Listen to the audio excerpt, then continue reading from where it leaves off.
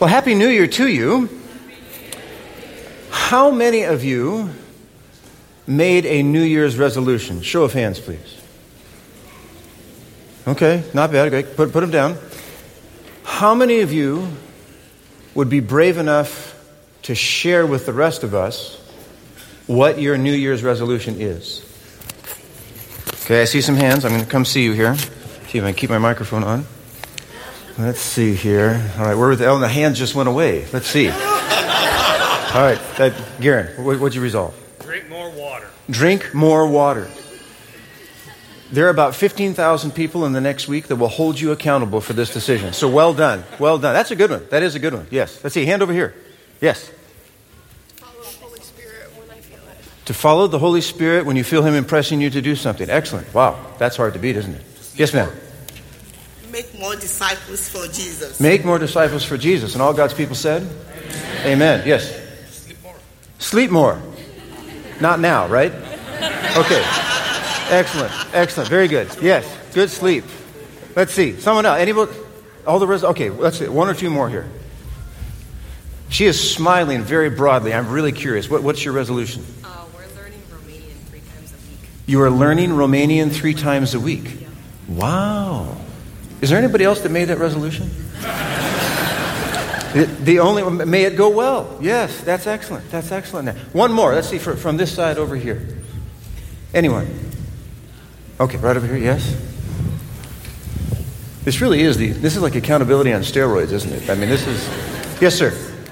Be a good husband and father. Be a good husband and father. Amen. Amen. Yes. Well done. You know, we're not the only ones that make resolutions. In fact, there are thousands of people that make resolutions every year. In fact, there are sufficient numbers that there are companies that actually do surveys about people who make New Year's resolutions. So, for instance, Statista, a company that does such things, October of last year, surveyed 417 adults ages 18 to 64, and here's what they discovered. 59% resolve in 2024 to save more money. That's a good thing, isn't it? Yeah. 50% to exercise more, 47% to eat healthier, 40% to spend more time with family and friends, 35% to lose weight, and 19% to spend less time on social media. You know, I confess it's hard to argue with some of these resolutions, isn't it? I mean, these are good things, are they not? Yeah, I mean, if you decide to exercise more or drink more water or be a better person, but I mean, these are good things. Now, I confess, if you're one of the people that resolve to spend less time on social media, that does not include this broadcast. Okay, so you can cut out everybody else, but just keep Pioneer on your to-view schedule. We need to keep that running there, right? These things being good, I mean, let's be honest. Some of these are not just resolutions. Sometimes we dream about doing these things. I mean, this is like a top life goal, the things that we resolve to do in the new year. But I wonder, what if, when it came to New Year's resolutions, we did a survey of God? What if we surveyed God? And we just say, God, what are your dreams for us this year? What would you have us to resolve to do in this new year? I wonder what the survey would say. You know, I can't sit here and claim that I know all of what God specifically would dream for you as an individual. But I do know that there was a time when God got fairly specific with His people in general as a whole, and He shared His dream for them, what He longed for them to resolve to do. And perhaps by studying what God dreamed for His people then, we can understand a bit more of what God would have us resolve to do now. Let's find out. If you have a Bible, take a look at Micah chapter 6, verse 1, please. Micah chapter 6, verse 1. In most of your pew Bibles, that is page 627. Page 627, Micah chapter 6, verse 1. While you're looking that up, let me give you a little bit of background to what we'll be looking at here in Micah. Micah's ministry was quite some time ago. It ran roughly from 742 BC into the early part of the next century. So quite a long period of time. He was a contemporary with other prophets like Hosea and Isaiah. Now, Isaiah and Micah were kind of on the opposite end of the spectrum as far as Isaiah was in Jerusalem. He was kind of a city prophet, okay? Whereas Micah was very agricultural in his setting. Some scholars have speculated that perhaps he even was a peasant, and yet God called him to be a prophet. Micah's ministry is explicitly stated to have overlapped with the reigns of 3 kings of Judah: Jotham, Ahaz, and Hezekiah. And you would be hard-pressed to find a more disparate series of kings in either Judah or Israel's history. Jotham, for instance, the first king, he was a good guy himself. He worshiped God himself, but there was fairly widespread apostasy amongst the people. He didn't take away the high places, pagan forms of worship, etc.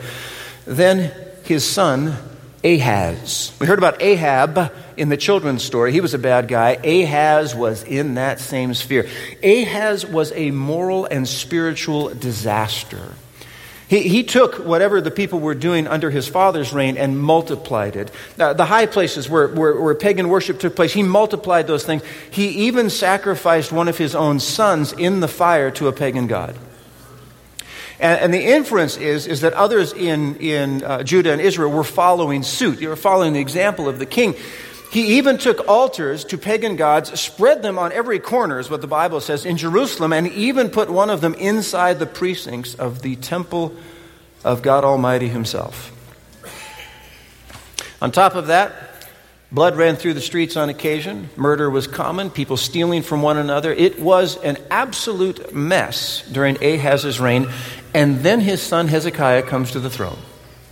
Funny thing, children's Bible story books, bedtime story type things, lots of things about Hezekiah, not so much about Ahaz. Okay. Hezekiah was like the polar opposite of his dad. And so this has led scholars to assume that most of Micah the prophet's ministry was aimed at the first 2 kings that he overlapped with, Jotham and Ahaz.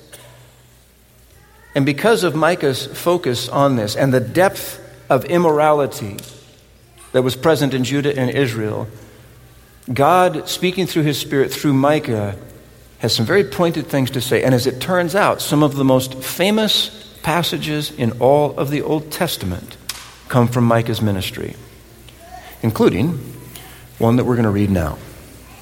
Take a look. Micah chapter 6, beginning with verse 1. Listen to what the Lord says. Stand up. Plead your case before the mountains. Let the hills hear what you have to say. Pause for just a moment. This is what's known as a covenant lawsuit. Now, this is a fascinating thing. Some of you probably grew up with this. I had to get a couple degrees before I learned about this. It's called a reeb, R-I-B, if we were to transliterate it here, a reeb. And this is a covenant lawsuit where God is bringing his legal case against his people. And this first verse here, this is the summons. God here is calling out. They say this case is about to be heard. Stand up. Plead your case before the mountains. Let the hills hear what you have to say. Hear, O mountains, the Lord's accusation. Listen, you everlasting foundations of the earth. For the Lord has a case against his people. He is lodging a charge against Israel. Now, isn't this interesting? This is the call for witnesses. To witness the proceedings, these legal proceedings that God is engaging in. And so deep is Judah's sin, so deep is Israel's sin, that the only suitable witnesses are the hills and the mountains and the earth itself. That's how deep and broad was their sin. And once he's done this summons, now comes the plaintiff's address. The plaintiff here is going to address and talk about the benevolent things that God has done for his people. Verse 3, my people, what have I done for you? How have I burdened you? Answer me. I brought you up out of Egypt and redeemed you from the land of slavery. I sent Moses to lead you, also Aaron and Miriam, my people. Remember what Balak, king of Moab, counseled, and what Balaam, son of Beor, answered. Remember your journey from Shittim to Gilgal, that you may know the righteous acts of the Lord. Now, God is setting the stage here. And this particular one, this last one here, is particularly significant. Your journey from Shittim to Gilgal, this is when they crossed the Jordan River into the promised land. In other words, the very dirt under your feet, God is saying to Judah and Israel, I gave it to you.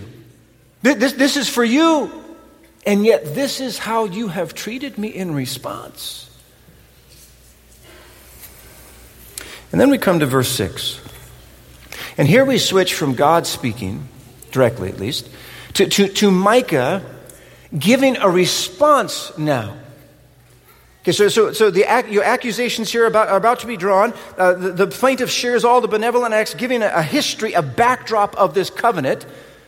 The Jews have treated God spitefully in spite of his blessings, and now Micah is going to embody the people and give a response. It's not necessarily his personal feelings that are going to be reflected here. He is seeking to embody the nation. Verse 6, with what shall I come before the Lord and bow down before the exalted God? Shall I come before him with burnt offerings, with calves a year old? Tell me, were burnt offerings commanded by God? Yeah, absolutely. Okay?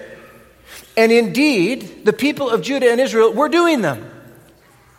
You see, this is the great sadness of what was going on there. It wasn't just the abject evil. It was the patina of righteousness that they were seeking to put on it. You see, in the midst of murdering each other, blood flowing through the streets on occasion, sacrificing their children in the flames, worshiping pagan gods, etc., etc., etc., they were still going to church on Sabbath.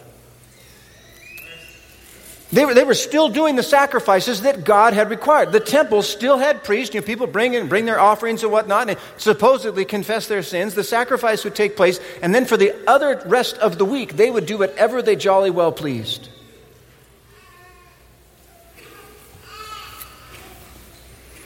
Micah says that the nation thinks they're doing what God has commanded. And then he says this, will the Lord be pleased with thousands of rams, with 10,000 rivers of oil? Shall I offer my firstborn for my transgression, the fruit of my body for the sin of my soul? And here Micah reveals the lie.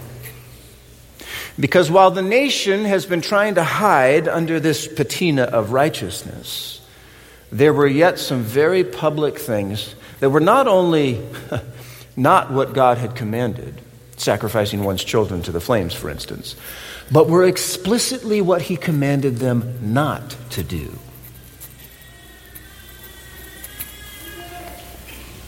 God has opened the court. He has set the stage. The people, Micah speaks for them, have responded. And now comes the indictment. This is what God wished his people had done. Verse 8, he has showed you, O man, what is good. And what does the Lord require of you? To act justly, and to love mercy, and to walk humbly with your God. He has shown you, O man, what is good. And what does the Lord require of you? To act justly, and to love mercy, and to walk humbly with your God. This is the covenant that in this particular context God is referring to. You've broken this one, God is saying. To do justly, to love mercy, to walk humbly with your God. Some fascinating things that God is saying here. Where it says here in the English, he has shown you, O man, what is good. The Hebrew there has the connotation of to make conspicuous, to declare, to make clear. In other words, what God wanted for his people was obvious. It was conspicuous. The people of Israel and Judah in Micah's day had all the information they needed to know what God wanted from them and for them. I mean, for instance, let me put some things on the screen here. Deuteronomy chapter 10, verses 12 and 13. And now, O Israel, what does the Lord your God ask of you? But to fear the Lord your God by walking in all his ways, to love him, to serve the Lord your God with all your heart and with all your soul, and to keep the commandments and statutes of the Lord that I am giving you this day for your own good. I mean, this is hundreds of years in the past. They had this for hundreds of years. 1 Samuel 15, verse 22. This is the scene is where Saul is being rejected as king. But Samuel declared, does the Lord delight in burnt offerings and sacrifices as much as in obedience to his voice? Behold, obedience is better than sacrifice, and to heed is better than the fat of rams. And Hosea, a contemporary of Micah, chapter 6, verse 6. For I desire mercy, God says, not sacrifice, and the knowledge of God rather than burnt offerings. Now, to be clear, God here is not at that time denying that they needed to bring the offerings as the sanctuary service, etc., had prescribed. That was to take place all the way up until Jesus died on the cross. What he's saying is you should have done those things and let them do what they were designed to do in your heart. To change you from being somebody that's hard-hearted to somebody that is faithful to God, that has his love in their hearts. There was no mystery to what God's will was for his people in that day. They knew what he wanted. The evidence was abundant, available, and clear, which I believe brings us to an overarching theme of God's dreams for his people in 2024. Let me just put it on the screen here for you. Let us live what God has already said. Let us live what God has already said. Now, New Year's resolutions, I mean, these have a great history of doing something new, and often that's totally appropriate. I'm not knocking that at all. And we must pay close attention to what God has already asked us to do. You know, there are so many in the church today who are dedicated to finding something new. New ways to grow in Christ, new views on salvation, new ways of defining and dealing with sin, new requirements for church membership, new requirements for ministry, new ways of interpreting Scripture in the spirit of prophecy. And without doubt, there are times when we need that which is new. I mean, we are told in Scripture to sing what kind of a song to the Lord? To sing a new song to the Lord. We're to put new wine into new wineskins. Even God gets in on the act. His mercies are what every morning? New every morning. In fact, so much is this old world in need of renewal that at its end, Christ himself will declare, behold, I am making all things new. So we praise the Lord for growth and innovation and change for that which is new. And we must never forget that godly newness will never contradict God's word. It will not contradict what we find in these pages. It may open our eyes to new and deeper understandings of it, yes, but if it is from God, it will not violate his word. You know, in Adventism, we have this thing called present truth. It's a concept that to a greater or lesser degree, depends on what time of our history it is, has been core to the Advent movement for more than a century and a half.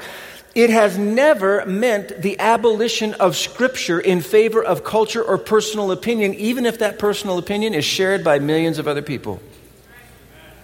So my gentle challenge to those of you making resolutions for the new year is this. As you move into a new year with new resolutions for doing new things, remember also to revisit what God has already revealed.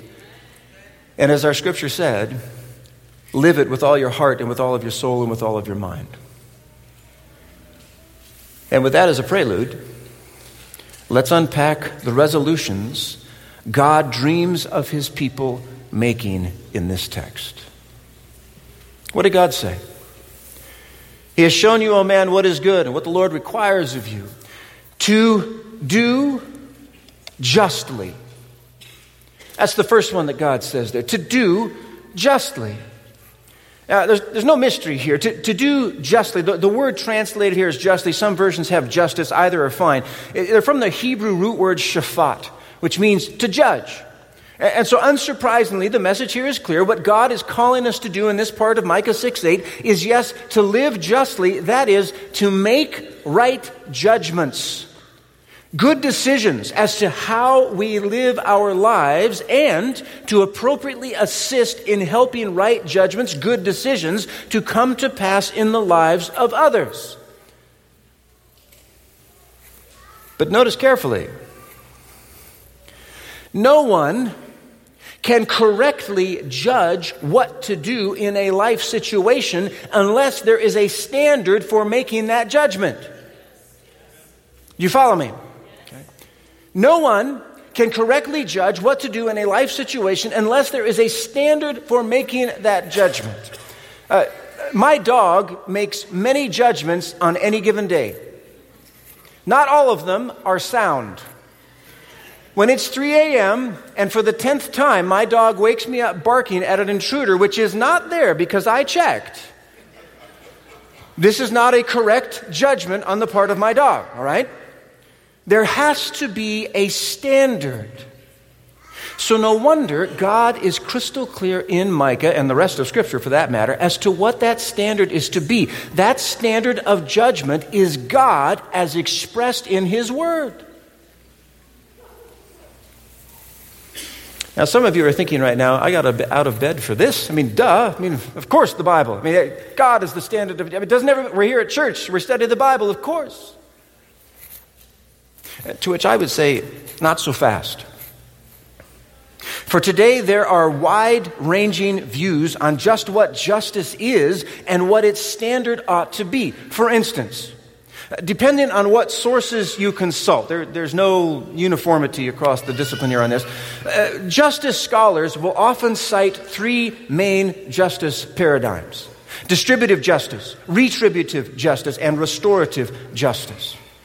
But in addition to these three, there are other paradigms of justice that are also prevalent, not just in the United States, but around the world, some overlapping with the three just mentioned, some fairly original. For instance, there's economic justice, there's corrective justice, there's commutative justice, procedural justice, social justice, academic justice, environmental justice, housing justice, criminal justice, global justice, and there are still more justice disciplines. The list could go on.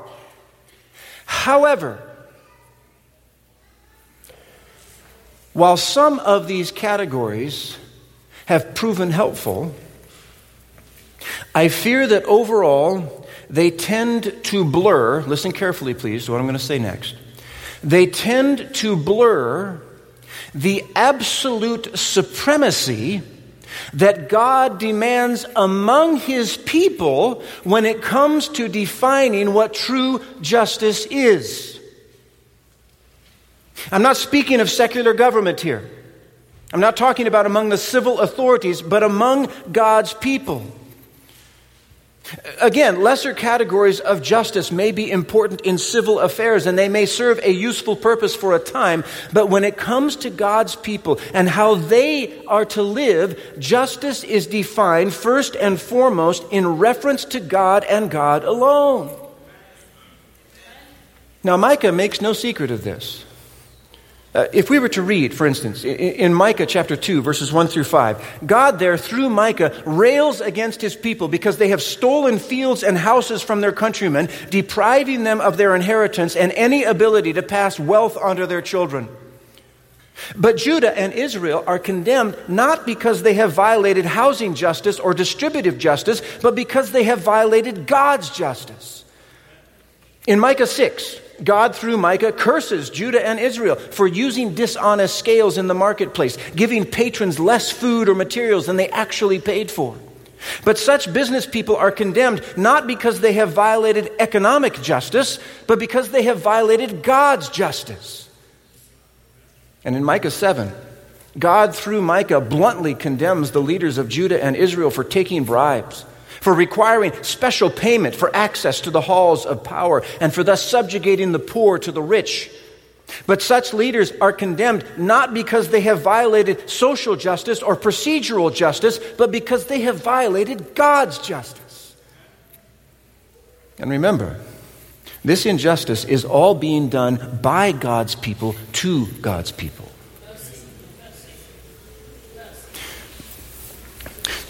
Time out for just a moment. It's important to note that in those days there was no distinction between God's people and the civil authorities. We all understand that, correct? What we call now, the historic verbiage is a wall of separation between church and state, right? That was not the case back in those days. Okay, they were one and the same. Sometimes it was a theocracy, sometimes a divinely infused monarchy, this kind of thing. Those things are not in existence today. The civil powers today operate in their sphere, and we as Christians must honor those powers and their forms of justice as far as Scripture allows. But when it comes to how God's people conduct themselves in their churches, in their schools, on their campuses, God absolutely refuses to let us separate justice from Himself or from His Word. And how come? The answer is because God knows something. God knows this. When we separate virtue from its source, capital S, when we separate virtue from its source, that virtue sooner or later will become vice. Now let that sink in. I'm going to read it one more time. When we separate virtue from its capital S source, that virtue sooner or later will become vice. Now, why is this so? Why does this happen? Because virtue needs a rudder to guide it. And if you separate virtue from its source, it no longer has that rudder. And now follow me carefully here. And since justice is simply virtue rightly applied, rudderless virtue will sooner or later turn justice into vice. Now, some of you may think that this is hogwash. History says otherwise. Perhaps one of the most famous examples of this dynamic of virtue becoming vice, outside of the Bible at least, is the French Revolution. 1789 to 1799. The French Revolution had a number of three-word mottos, perhaps the most famous of which was, do you remember what it was? Liberty, fraternity, and equality. Okay, liberty, fraternity, and equality. Now, if we excise this from the French Revolution, are those good virtues? Yeah. I mean, wouldn't that be great if we had more of that? Liberty, fraternity, equality, that's great. Those are good virtues. But the French Revolution was explicitly atheistic. In other words, it specifically, by explicit vote of its legislature, took the rudder of God and His Word and separated it from virtue. And the result? The result was quite literally blood running in the streets. In that 10-year period, religion was outlawed, worship of anything but reason was banned, the institution of marriage was reduced to a brothel, humane relations at a societal level essentially vanished, and the guillotine could not work fast enough to kill all the people that they wanted to kill. Thousands lost their lives because the rudder was gone. The rudder of God and God's Word was gone. And what started as an effort to elevate various virtues ended up becoming one of the bloodiest chapters in the history of the world. Virtue had most certainly become vice. Now, I am not here today to tell you that the French Revolution is coming again tomorrow. But do we not see the very same seeds that started the French Revolution being planted today? Think about it. Are not virtues like freedom and equality and equity and love and community all being bandied about as what society's top goals should be? Yet God is not included in their equation. The Word of God is conspicuously absent from the discussion. The rudder is disconnected from those virtues. And a thoughtful person cannot help but ask, what does the future hold? Is the terrible history of what rudderless virtue can do in danger of being repeated again? If you get a moment, do a little search throughout history. You will find that almost every oppressive regime that ended up slaughtering how many ever thousands or millions of its own people all began by seeking to elevate virtue without the rudder of God and His Word. Surely this is not God's dream for His people. I would submit that instead God's dream for His people is that they will resolve to truly live justly, to live according to the judgment of God as revealed in His Word. For only then can we be free. That's the first resolution for God's people, to live justly. There is a second in the text. He has shown you, O man, what is good and what the Lord desires of you, to do justly, to love mercy. This is a great one. What a resolution to make. In the Hebrew here, the word is kesed. And yes, it is translated as mercy, but it also has the connotation of kindness and goodness and loving kindness. I mean, this is just a term that embodies some of the best attributes of God. And what God is saying is, I don't want you just to practice it occasionally. I want you to love it. Now, can you imagine what the world would look like, our world today, what it would look like in 2025 if a majority of the planet in 2024 dedicated themselves to loving God's kind of mercy? Can you imagine what the news reports would look like compared to what they look like now? What might have happened in Micah's day if Judah and Israel had loved mercy as God intended them to? What if instead of stealing houses and land from one another, they provided instead opportunities for those kindred to grow their holdings? What if instead of requiring a bribe to secure justice in the courts, they applied God's law equally to all people regardless of their circumstances? What if instead of using dishonest scales in the marketplace, they used honest ones and perhaps even gave a bit more to those who were in need? History is already written on that account. We can't say for sure what might have happened. But I strongly suspect that such loving mercy might have transformed those nations, and it just might transform ours as well. And what of the final resolution that God craved for His people? To do justly, He said, to love mercy, and lastly, to walk humbly with our God. Sometimes I think we look at this little list here and we think, well, God started real strong, but He kind of ended weak. To live justly, yes. To love mercy, that's a good one too. To walk humbly with your God. That seems kind of prosaic, a little boring maybe. So my mother is probably someone that I think probably none of you have met. And the reason is because she's in the advanced stages of Alzheimer's. She's in a facility not too far from here. And her memory is essentially non-existent. But her body has persisted. She has some tough genes there. She fell a few months ago. She broke her hip. And was told to rest easy or whatnot, which is hard to do with somebody with Alzheimer's. They kept her in bed most of the time, and a couple weeks after that, maybe 2 weeks, 3 weeks, something like that, she was at the facility she was at then, and she said to the aide, "Can I walk?" And the aide, not knowing any better, said, "Sure." Whereupon my mother got up and walked all over the facility and like nothing had ever happened type of thing. So with Alzheimer's, you die twice, right? Your brain goes first, your mind goes first, and then eventually your body catches up. Well, my mom, because she's a walker, even though there's lots of stuff that we couldn't do together, we could go for walks together. And to walk with my mom is not necessarily the same as walking with most other people. Her pace, for instance, as you might imagine, is different than my normal one. She likes to stop, for instance, for shiny objects. Do you know what I mean?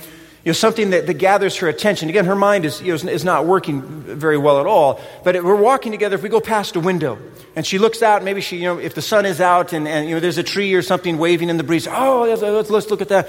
Her memory is terrible, but there are still phrases that she can remember and still say in response to certain things.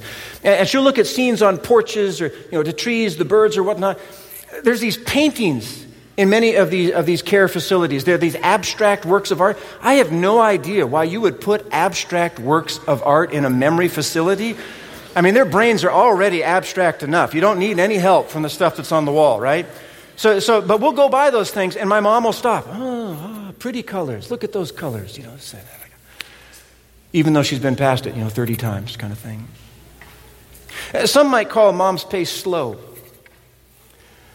But I confess that I see a lot more of the world around me when I walk with her rather than without her. I notice details of things and places and certainly of the other people that are residents where she's at that I would never have seen if I'd just been walking by myself. So different was Mom's pace, particularly as she's grown older, that I soon found it was best to offer her my arm or to put my hand in hers. That way she could determine the speed at which we both moved. And of course, when you're arm in arm or hand in hand, it turns out you can do something that too many Americans don't do anymore. You can talk. You can talk together. Especially about personal things. Since you both know so much of the same history and so many of the same people and stories. Even with my mother's almost non-existent memory, there are still people and events that if you hearken back to them, it doesn't matter how many times you do it, it will still elicit a response. Have you heard anything from your dad? Have you heard anything from your mom? Oh, not recently. She called the other week. And it doesn't hurt that you're probably out of earshot of other people. It's like you're in a little bubble of attentiveness. The outside world is there, but it's also not there. Time kind of stands still when I'm walking with my mom. Even in her dementia, Mom and I love to share those walks. For you see, there is just something about walking with someone that seems to make us better people. For when we walk with someone, we see more, and we hear more, and we learn more, and consequently we grow more than we ever could if we were just walking on our own.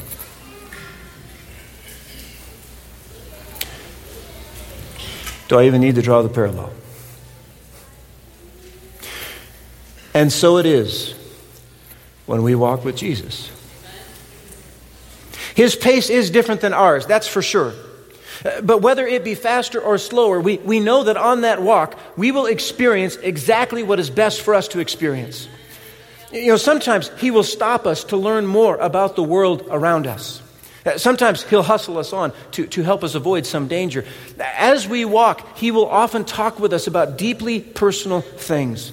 Things that others may not understand, but that he knows and cares about intimately.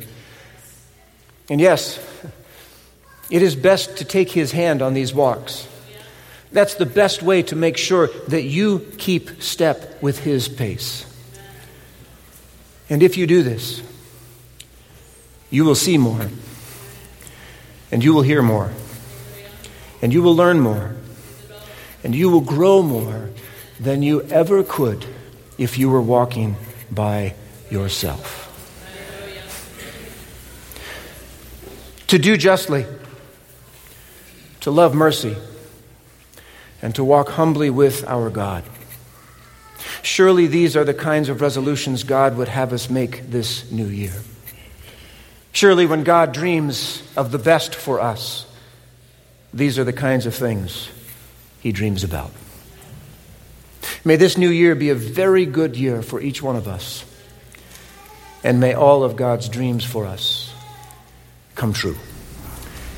Lord Jesus, we have the prospects of a brand new year before us.